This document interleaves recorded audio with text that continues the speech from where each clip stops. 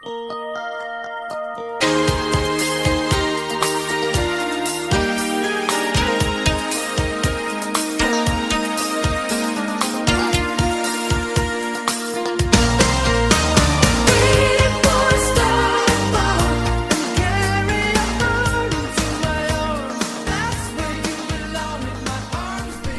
fans, and welcome to the latest edition of Greetings, Grapple fans, and welcome to the latest edition of the Meltzer 5-Star Project, the project within the Let Me Tell You Something overarching corporate structure, in which myself, your Let Me Tell You Something co-host Lorcan Mullen, and your other Let Me Tell You Something co-host Simon Cross discuss a match that Dave Meltzer of the Wrestling Observer has rated 5 stars or higher, and we're in the higher category for this one.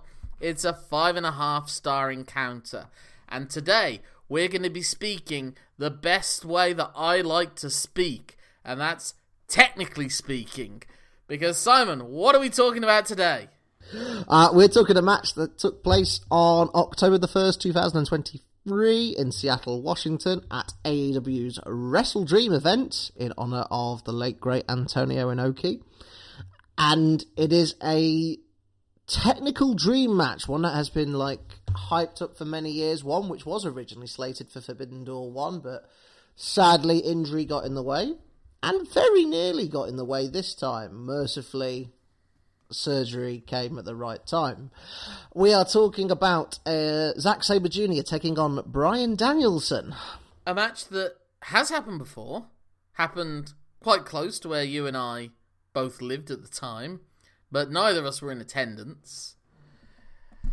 But the previous time was in a small little leisure centre, I think, in Coventry. And now, as you say, we're in Seattle.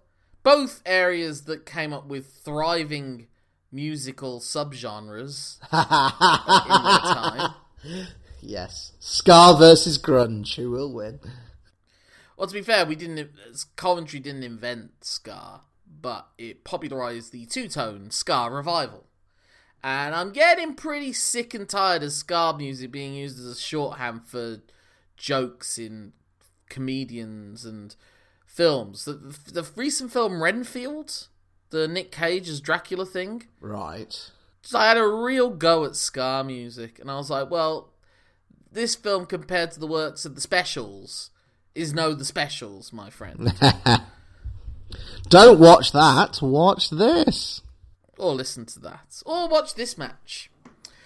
So yeah, this is a match that a lot of people have dreamed about for so long. It's funny how we've been saying, as this series has gone on, the influence that the Wrestling Observer and Meltzer and his 5-star ratings have increasingly had on the, not necessarily the culture and also the conversation, that when Will Ospreay was making his entrance for his match with Shingo Takagi at the Rev Pro 11th anniversary show, the announcer there was pointing out that on the Meltzer scale, they'd always gone over 5 stars. We've heard Kevin Kelly cite the star ratings in New Japan shows. Yeah. With this one, they're not talking about the star ratings, but they are talking about the Wrestling Observer Best Technical Wrestler Award that was awarded to Bryan Danielson so many times during the 2000s that it got renamed the Bryan Danielson Award. And then after Bryan Danielson left for WWE, and as William Regal said, you've got to be willing to give up on wrestling to a degree when you're in that promotion. The mantle, the award, became so often attributed to Zack Sabre Jr., you got to think there was a chance that the name could have been the Bryan Danielson Zack Sabre Jr. Award, just as I think the Wrestler of the Year Award is called the Luthez Ric Flair Award. I might be wrong there. It's a bit of a mouthful, but we move. Well, yeah. There's fewer syllables, though, to be fair. But, and so, that's really, it's one of the instances, I think, where you can cite the Wrestling Observer and it working within kayfabe as well.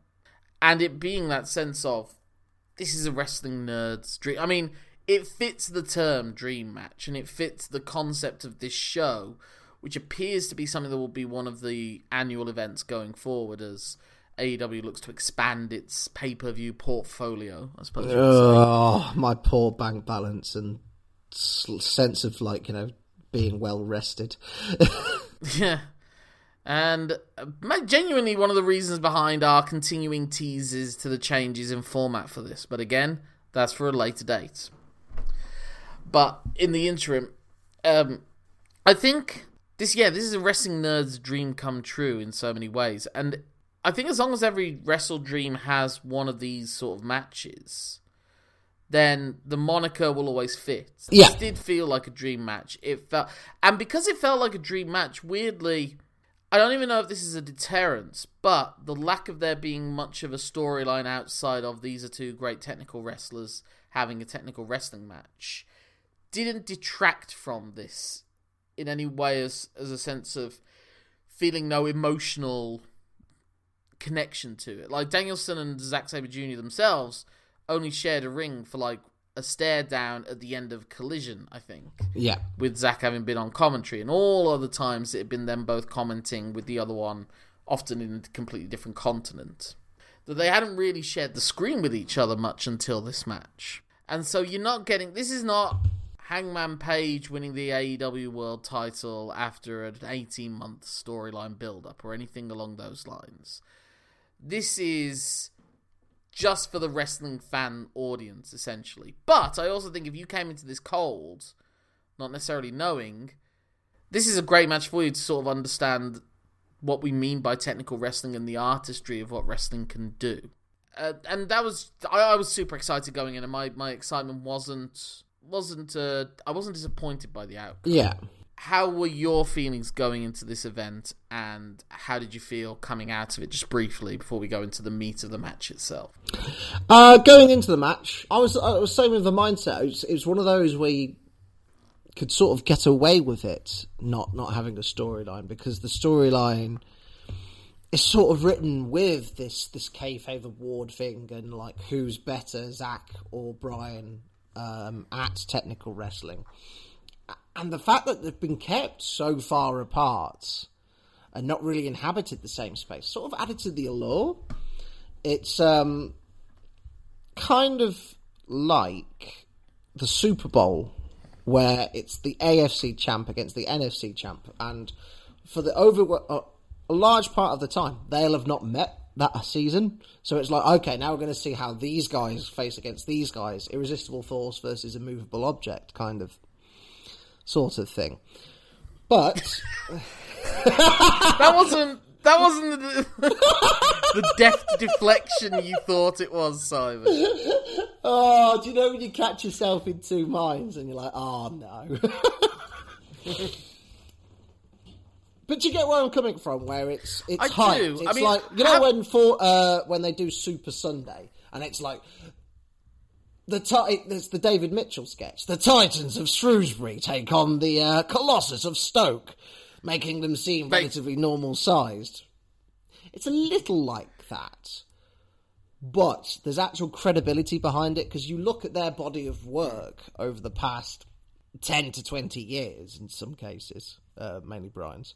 The hype is real. Like, everyone believed the hype. In a weird way, the fact that they have faced each other before in a small setting made it feel more special, because it's like that Zack Sabre Jr. and this Zack Sabre Jr. is a very different... I was going to say kettle of fish, I suppose. Mm. Whereas Danielson is probably still as great as he ever was. Yeah. And so now Zack has reached that level, I suppose. It's like how...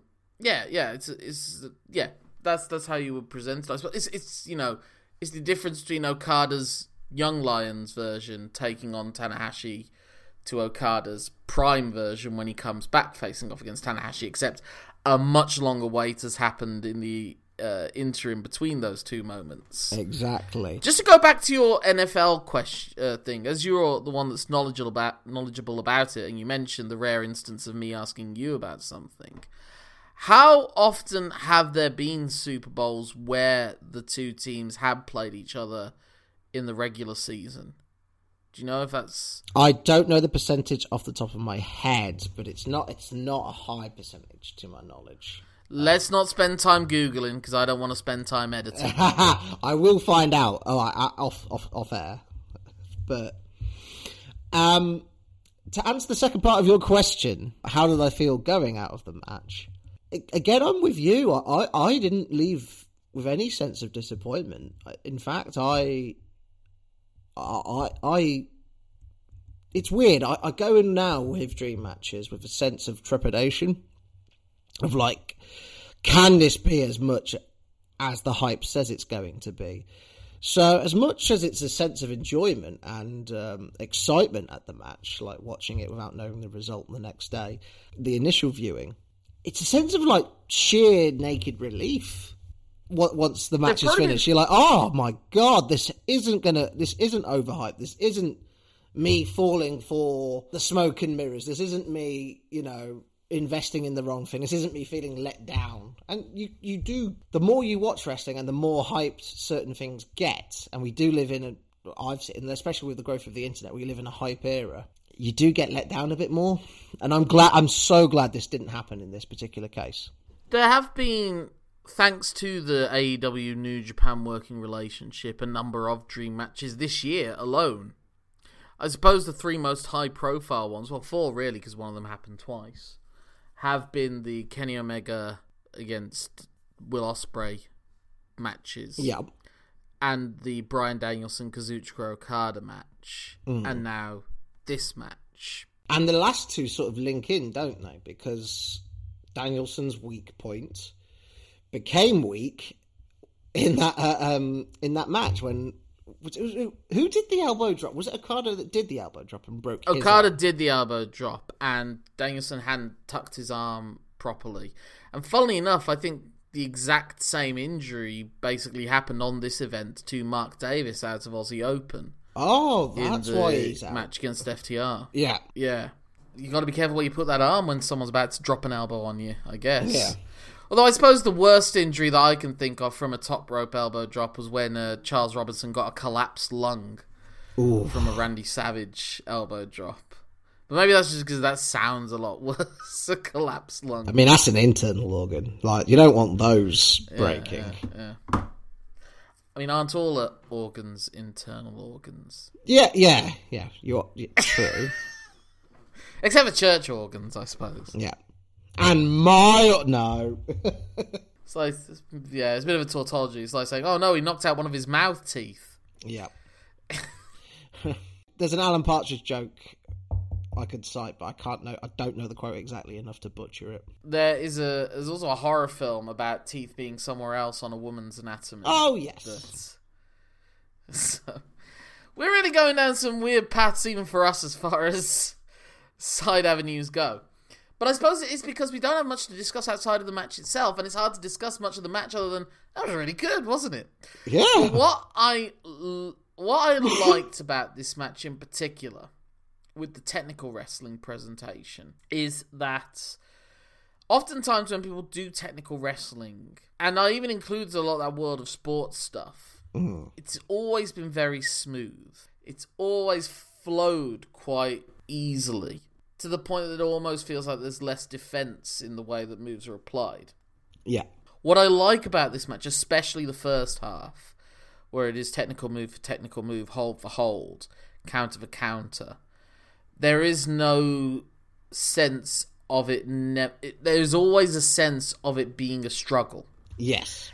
And that no one's ever able to apply a move fully, or they have to shift and adapt as time goes on. When Danielson at one point applies the Indian Deathlock, Zack is immediately noticing that where Danielson's planting his hands are within his reachable distance, so he's swatting away at the hands to turn it around, to relieve some of the pressure. Yeah. And so as a result, Danielson stands up on him, and then Zack Sabre Jr. is able to shift the momentum, get on top of him, and then they're rolling around, and suddenly they're in like that leg clutch hold that's often in those lucha libre style of technical wrestling you get so often, that definitely has more of a choreographed nature to it. Like those knuckle locks, when you see it, and sometimes Rey Mysterio will do it with another wrestler who's a bit of a lucha nerd, and they're just doing the same sequence that he does with Eddie Guerrero, where the counter is what you always expect, and there's no real resistance to it at any point. Yeah. Each of them are flowing with it. And that is the nature of Lucha Libre. That's not necessarily criticism, that's an observation. That there's always been that sense of it's looser and they accept the terms of battle almost. Yeah. That when they run the ropes, I've said sometimes the other guy will slap the back of the guy running as a sign of, okay, let's do it, like engaging. That's the equivalent of both sides agreeing to engage in a lockup when a match starts. And again, in this match, what I love with the lockups, and it only happens a couple of times, is Zack and Danielson both immediately start working to do something, and they don't go into necessarily the conventional means that it nearly always goes of applying a headlock. Yeah. It becomes Zack targets, as will be the story throughout the match, he'll go to the left arm almost immediately. The left arm that's clutching onto the elbow of Danielson's right arm, he evades that, he slips it under and then goes straight to Danielson's left arm to go into a wrist lock or an arm wringer or whatever else. Yes. It's a perpetual motion. It's constant, it's moving, and that's always fit in with the way that Zack Sabre Jr. does it, in that he doesn't really have a conventional finishing hold. He will just shift the weight of his hold and try and see, there's a limb on loose there, so I'll just turn that into a bit of a half crab. I'll have that one as well. Yeah. Whilst I'm doing... And Danielson does that too, but that's more Zack Sabre Jr.'s forte.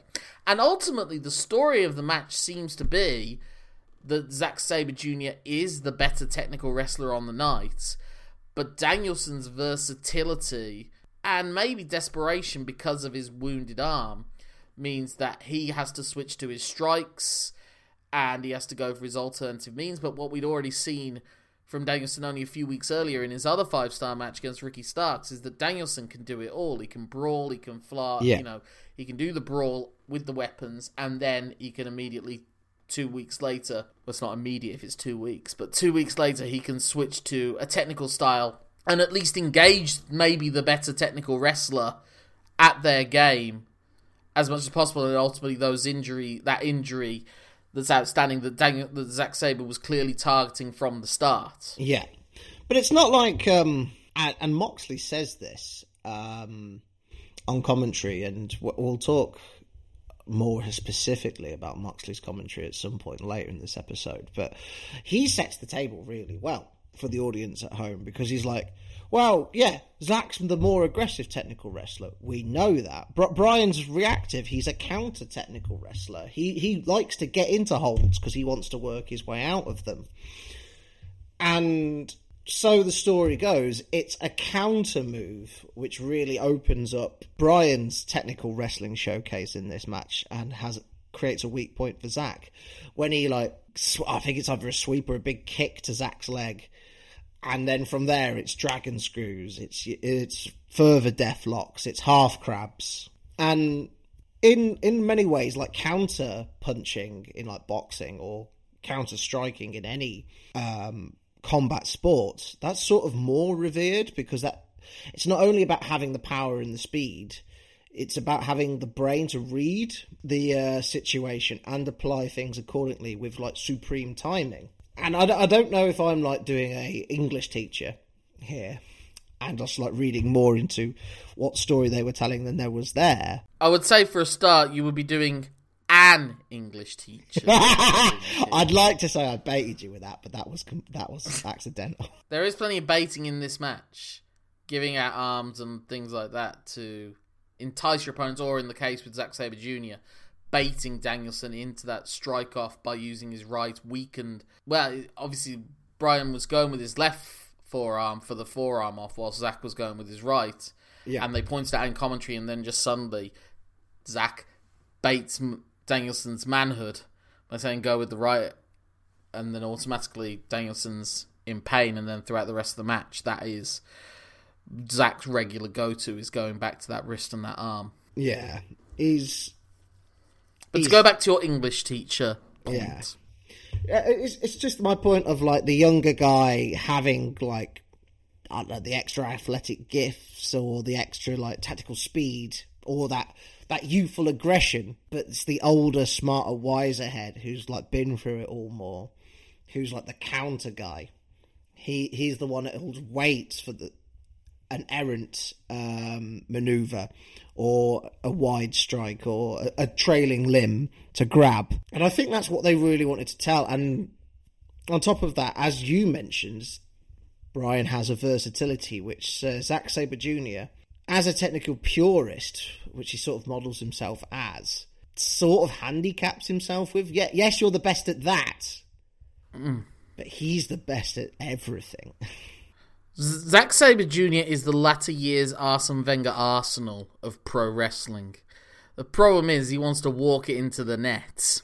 Are you comparing Daniel Bryan to Ryan Shawcross?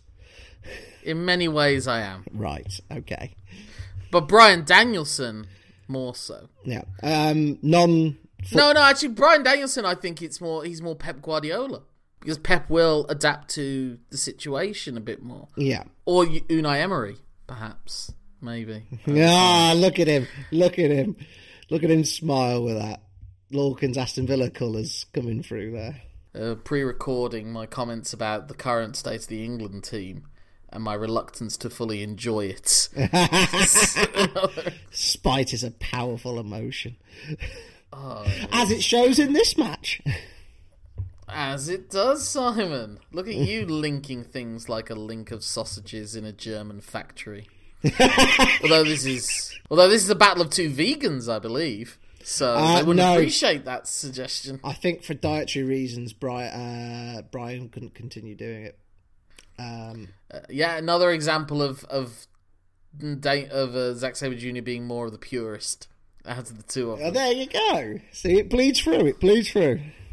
But that's so often the story of Zack Sabre Jr. in so many of his matches, is that what undoes him is that he'll get too overconfident with his technical styles, and then Billy Big Bollocks, mouthy bloke outside of a pub attitude leads to him engaging in strike matches that he very rarely wins. Yeah. What works with this one, though, is that there's actual method behind the madness, because he is exposing Danielson's weakness and leaping on it and not really testing it to see how bad is it, because it never really got targeted by Ricky Starks. But now Zack tests it and immediately sees the opening, and he's shark in the water when blood is. Well, Starks' trap was the strap, and once that didn't work, Starks tried to hang with Bryan, because Starks isn't a cowardly heel, he's a cocky heel. But whereas Zack's not cowardly, he is cocky. Well, I don't think Zack cheats once in this whole match, but it's just through him being the away player and his general dickhead outside of a pub energy. In fact, in a post-match promo, I can't remember if it aired on Dynamite or the following Collision, but it aired within 7 days of this match. He's like, well, I'm still the best technical wrestler because I didn't get tapped out. I got pinned, so that doesn't really count. I thought that was an interesting point that Nigel said, and I caught it even more so in the second time of watching it. The first time of watching it, Nigel and John Moxley's commentary bothered me more than it did the second time. The second time I more went with it, because I don't really like it. I guess if ultimately a match does come out of it, then I'm okay with Nigel going so far with his anti-Danielson hatred. But I don't know that is ever going to happen, so it almost feels quite redundant after all this baiting. Futile, maybe, more than redundant. Yeah. It's like, don't tease me with Rock Reigns if you're not going to give me Rock Reigns. Yeah. That's what I would say. And I see you, Heyman, chatting to his daughter. Anyway, what I wanted to say was, what did I want to say? Fuck. Yeah, Nigel, at one point when Danielson gets the ropes to break one of the holds that Zack's got him in, and it's with his legs as well, because both of his arms are incapacitated. Yeah. He says, what a coward, and this proves that Zack's the better technical wrestler. One point earlier in the match, Zack does also go to the ropes. And I wonder if that was deliberate and they always wanted to play up. Yeah. Like, they just subtly play these things. I like when there's subtlety. Sometimes it's so subtle, maybe the announcers don't even recognise it themselves. For example, towards the end of the match, where Zack starts giving Danielson the kick treatment, he's doing it with his right leg, and he's always, after each kick, just like kicking away, like trying to take out some of the pain that's still on his left leg. Yeah, trying to shake it off, basically. Yeah, when Danielson does get to hit the first of the two Psycho knees that get him to win the match, it's funny because it comes after he's hit the Regal Plex after a technical, moving all around, going into all these different submissions and counters, and then him just surprising him with the Regal Plex. But this is how I'm reading it. If you see it, his arms aren't strong enough that he could clasp them into a bridge. Yeah. So he can't give the full... It becomes like the Tazplex version of a Regal Plex, where it's all no bridge, all impacts. Because that's all he can go. He's got to try and knock Zack Sabre out. And so he can't do the technical version of the move, but he can do the bludgeoning force version of the hold. Yeah. And so Zack Sabre Jr.'s head's all loopy at that point. And then when he tries to get back to his feet, his knee just buckles ever so slightly. And so it's like that split second is long enough for Danielson to be able to charge and hit the Psycho knee without Zack being able to come up with an evasive counter to it. And whilst Zack's able to kick out at 2 3/4 or whatever, he's not quite able to get up in time. He's hurt enough that Danielson gets to hit the second time. And it's almost quite anticlimactic in a weird way, the way that finish is done. That it's not some big, long trading of big moves, but that was never really what a true technical wrestling match would necessarily be.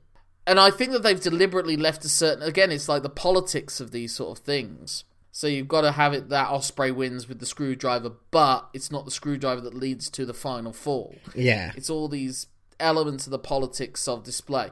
And so with this one, it is the story throughout it all that Zack does get the moral victory, whilst Danielson gets the victory. Yeah. And similarly with this one, it is like a semi-fluke win. And they also give Zack Sabre not the get out, but the extra plus that he was able to kick out of the first Psycho knee. Yeah.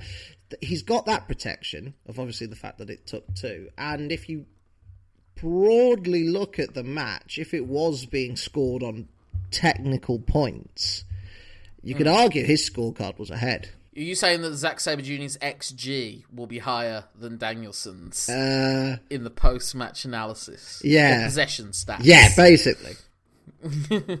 But obviously... Shots on target. Yeah, but like with football, one metric alone counts, and that's who gets the result. And that's something they play up in the commentary as well. They say you just need to be better than the other man for 3 seconds. Yeah. Because Danielson, I was looking at it, and really from the point that...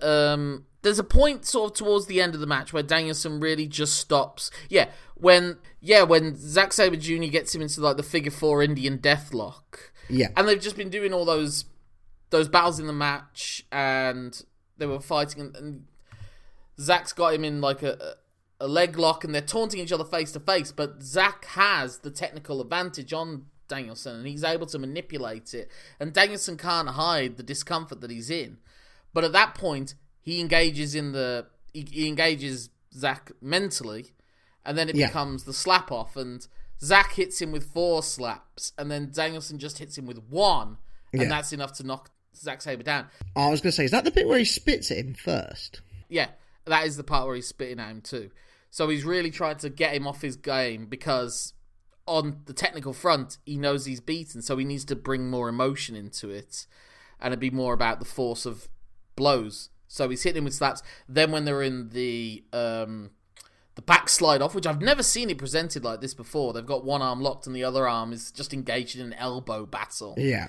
And then Zack is able to win that. And I love that Zack's got it all set up as well, so that he knows when Danielson kicks out, he'll be in perfect position for Zack to then do the penalty kick to his arm. So he's got it ready for when he does the kick out. He knows what to do next. And the follow-through on that looked vicious. That was a great visual. And so in this final period, it is like Danielson's really in trouble, and when it's on the mat, Zack's got him in the omoplata. He's the one that's able to apply the submission hold.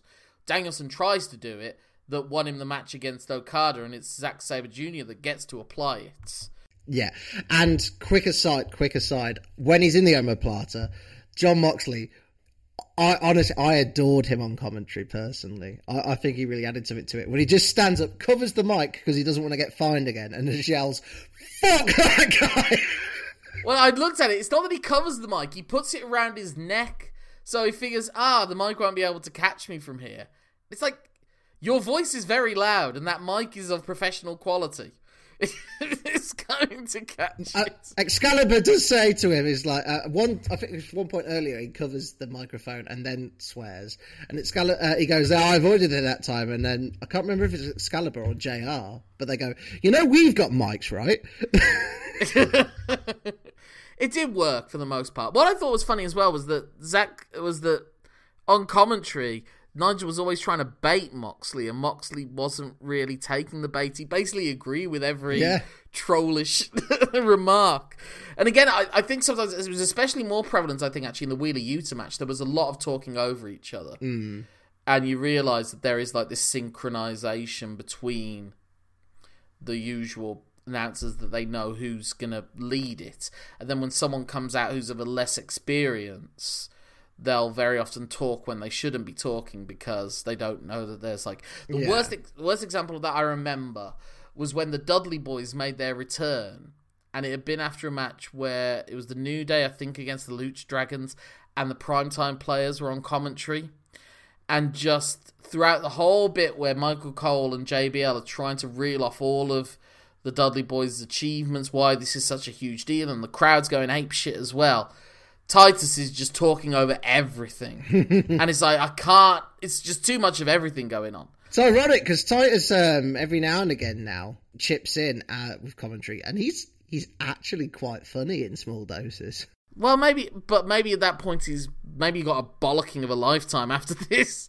Not the bollocking of his lifetime. There won't be the bollocking of his lifetime, yeah, that's true. But... Actually, it was Titus that was not being civil in that situation. You don't talk over people, Simon. Oh, that situation. You don't talk over people. If necessary, employ some sort of conch system and stick to it. But, yeah, I did enjoy it, though. I think it's funny that Mox is such this great promo, but he does seem to... I don't think he's one of those guys that's going to go into commentary. That his strengths don't lie there necessarily. Whereas other guys like Jesse Ventura, more recently Bad News Barrett, JBL actually, and especially the first run of JBL, not his return. Yeah, JBL's first run. Yeah. Yes. And Taz as well, of course. They will do it. I can't see Mox being a colour commentary guy. Not every week, but you know what? A couple of guest spots wouldn't... I'd enjoy that. It will have to be in a pay-per-view environment, yeah. I believe. Although, again, just like how about 18 months ago, everyone was shitting up a storm, suddenly the F-word's becoming more regular occurrence. Yeah. I do like that bit where Bryan goes, it's time to kick his fucking head in. And Moxley goes, I'll spot you that one. Put it on my tab. So, it's just, I like, my key points are, I like that it's a struggle. There's moments when it's almost like Pancrase style, and they even give a little Volcan shout out as well, of the rings variety. And the strategy's there without it being over the top. And also, one last thing I want to point out, when Danielson hits that second dragon screw, and it gets a reaction from everyone. Like, JR in commentary goes crazy for it. The fans go crazy for it. Because they do it, like, slower. Yeah. Weirdly, because they do it slower, and Zack Danielson plays, like, the full force behind it, and Zack similarly falls off of it better and slower, and, like, there's an agonized shout in it. And it's just one of those things that just shows, and I'm sounding like such an old man in saying it, but I remember Danielson saying it. It's not doing the crazy moves that gets the crowd really going crazy. It's you doing a move fantastically well, that it's the execution, and that's why Bret Hart is still revered to this day, because and he's the guy that Stevie Richards always points to in his videos, because he makes everything that he does always looks good. So Danielson doing that dragon screw leg whip is every bit as impressive as any kind of sky twister press that your Ray Phoenixes can do, and I'm not having a go at them for that. It's a point that, or those reverse Ranas or anything like that. I knew you'd get something in it about the reverse Ranas there. But like, if that's how Danielson does his Dragon Screw leg whips, everyone will always love them, and that's how Tanahashi does them as well. And it's like, to this day, people still love seeing a Ricky Steamboat arm drag. They love seeing Kazuchika Okada drop kick. It's doing the fundamentals right. I'll tell you what was brilliant as well. Like, there's a fantastic moment in this match where Zack Sabre Jr. does a drop toe hold to a running Danielson. Charging drop kick, but followed up with a drop toe hold. That's it. Danielson tries to do a charging drop kick, but Zack's able to turn it into a drop toe hold. And that wasn't even the best drop toe hold on the night. Because in the match earlier, Swerve Strickland did a drop toe hold out of a Hangman buckshot lariats. A drop toe hold can get people going crazy if you do it right. Especially if it's Raven doing it and you're landing on a steel chair. Yeah, it's weird how, like, doing the small things well makes all the difference. AJ Styles did say it's about the little things. So, I mean, with the Dragon Screw, it's about how you do it, like you say. It's about... It's not about being silly and ridiculous all the time. It's just about telling a good competitive story. It's like my favourite Zack Sabre Jr. move, and he does do it in that match, is his European clutch roll-up. Oh, yeah. Where he basically always baits his opponent to try and do a roll back because of the way that Zack's got his arms and his shoulders. And Zack knows that that's what's going to happen, then traps the legs. And that was one of the moments where I was like, if this was the New Japan show, they would have known how to film that better. I do wonder, would this have been an even better match? Or would this have been a match that would have been allowed to go longer and be even more realistic, less showy? Because they do showy elements for this crowd. This crowd is great, and I feel like the crowd knows we're watching a technical match, dream match, so we need to be the respectful audience for a technical match. Yeah. And that's what AEW has cultivated, but I wonder if even more in the New Japan atmosphere, and as they say in the commentary, this match is really echoing that Antonio Inoki Billy Robinson match that we previously covered for Match of the Week. Yes. As that sense of it being as much technical exhibition of the best practitioners of the quote-unquote sport in the world, that maybe this would have done even better in Japan. I think we'll find out come first weekend of January how well it does in Japan. I assume Danielson's turning up to Wrestle Kingdom, and I am interested to see who they want him to return the favour to. Do they want him to return the favour to Okada, who obviously is not part of the world title main event picture, and maybe doesn't necessarily have a returning young lion, returning learning excursion youngster that's got quite close enough to his lawn for him to want to wrestle them at Wrestle Kingdom? Or is it going to be Zack Sabre Jr.? I feel like the Zack Sabre Jr. match will work better in a smaller venue like a Sumo Hall, or a Copper Box Arena at a Royal Quest 4, if that's the way they want to go. And that maybe... But again, with Danielson, it's like, we've only got so long left. Yeah. So this can work as a standalone match, but I do think that they would like to, in an ideal world, do a rematch. But I would lean more towards, I think we'll get Okada Danielson too. Yeah, I get where you're coming from. We've got to get the most out of him whilst we've got him. And we've got to appreciate him whilst we have him as well. But at least we got this match. And that, yeah. We did get this at last. On the ratings front, I would either go 4 3/4 to 5. So it's not my favourite match of the year so far. I do feel like maybe a little bit was being held back. This is the only match that they have of this era of both men's careers. I'm fine with that.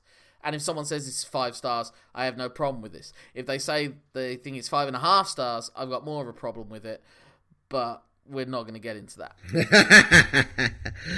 That's for another day. And previous episodes as well. Where I land with it is... I am going 5.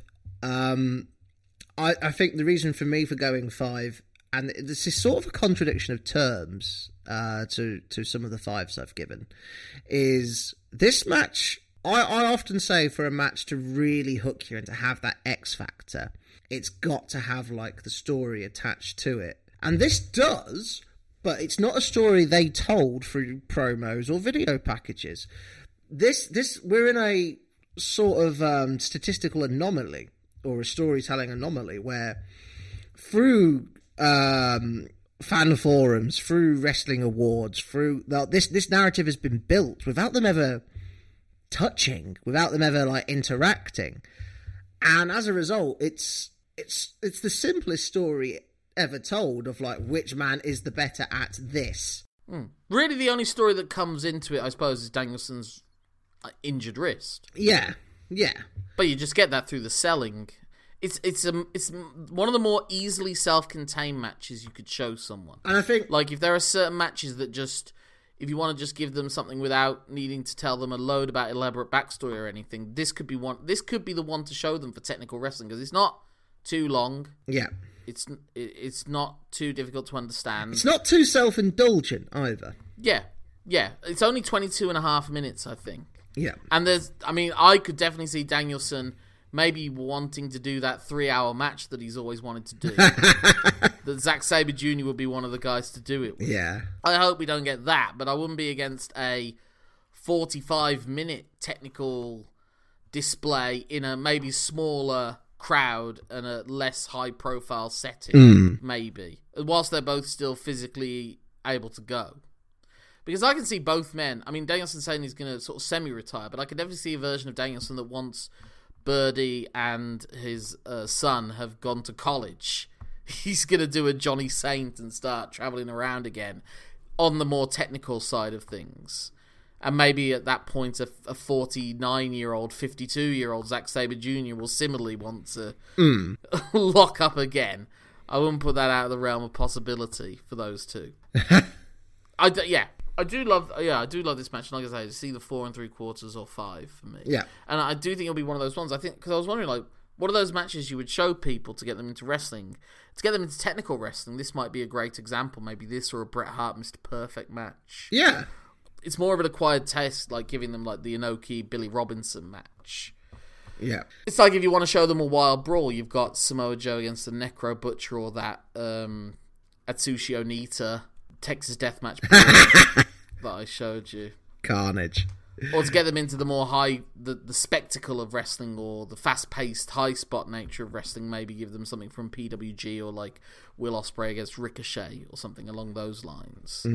I think this could be like your default. Like, you know, for ages, what Regal would always say, watch this match between Marty Jones and I can't quite remember the guy's name off the top of my head, bald-headed fellow. He says, this is technical wrestling. Yeah. Maybe this would be another match to go to going forward. Quite possibly. I believe so. Definitely. But that's just my opinion, of course. But as a couple of mouthy British guys talking about a mouthy British wrestler keeping alive the spirit of this style of British wrestling, that's another thing. If there's one match that I wish that they could have reached a deal and allowed William Regal to come back and do commentary, that could have been a great one. This could have been a great one to do. Yeah, but we can't have everything. And he might have just spent the whole match just shamelessly flirting with Excalibur. I mean, who wouldn't? Well, John Moxley didn't, but I don't know. Wow. Maybe it's because Renee was too close. That's quite possibly it. But we'll be talking about the mouthy British wrestling fan, won't we, Simon, for our next episode, assuming no 5 stars in the interim? Yes, yeah. At the time of recording, we haven't seen the rating that was given to the Zack Sabre Jr. Will Ospreay British match, so that could very easily also be what we're doing next week. Yeah. But card subject to change, as always.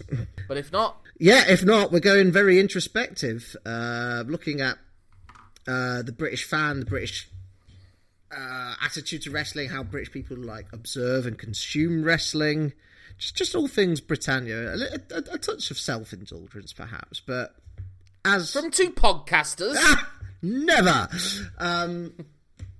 But no, considering how our experience can sometimes differ from what we perceive as a typical fan, we felt it was a topic worth exploring. So you'll hear our thoughts on it, either this week or at some point in the future. But until then, Simon, if people want to get in touch with you with more recommendations of technical wrestling matches, how can they do so? They can get in touch with me on Twitter. I am so known as Simon Cross Free for the number of vertebrae that Zack Sabre Jr. wanted to snap in Daniel Bryan, after, of course, breaking all his arms and legs. My name's Lorcan Mullen. That's LORCANMULLAN for the AN at the start of Anchor, which is something you do not want to be exposed to either of these two men if they're within reaching distance of it. That's my Twitter handle, Instagram, Facebook, Letterboxd. If you put it at gmail.com at the end of it, that's my email address. Get in touch with the show at lmtyspod@gmail.com. lmtyspod is also our Twitter and Facebook handles. But there's nothing enough to say at this point, except that my name's Lorcan Mullen. My name's Simon Cross. Thank you for letting us tell you something. Have a 5.5-star time. Until the next time.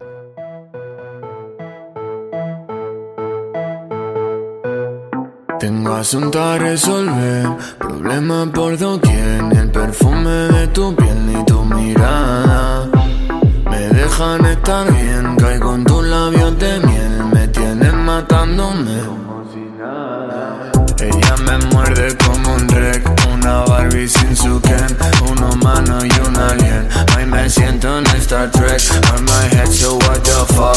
Tiene un veneno infernal, uñas de tira y no dejes. Ella quiere hacerme el mal. Yo disparo y me disculpo luego, boom boom. Ojos de plata, nervios de acero, boom boom. Todo lo que tiene yo lo quiero. Ella es más valiosa que el dinero, boom boom. Me da poderes, no soy humano, buceo bajo de ese pantano, glu glu. Corro con los ojos tapados así, mata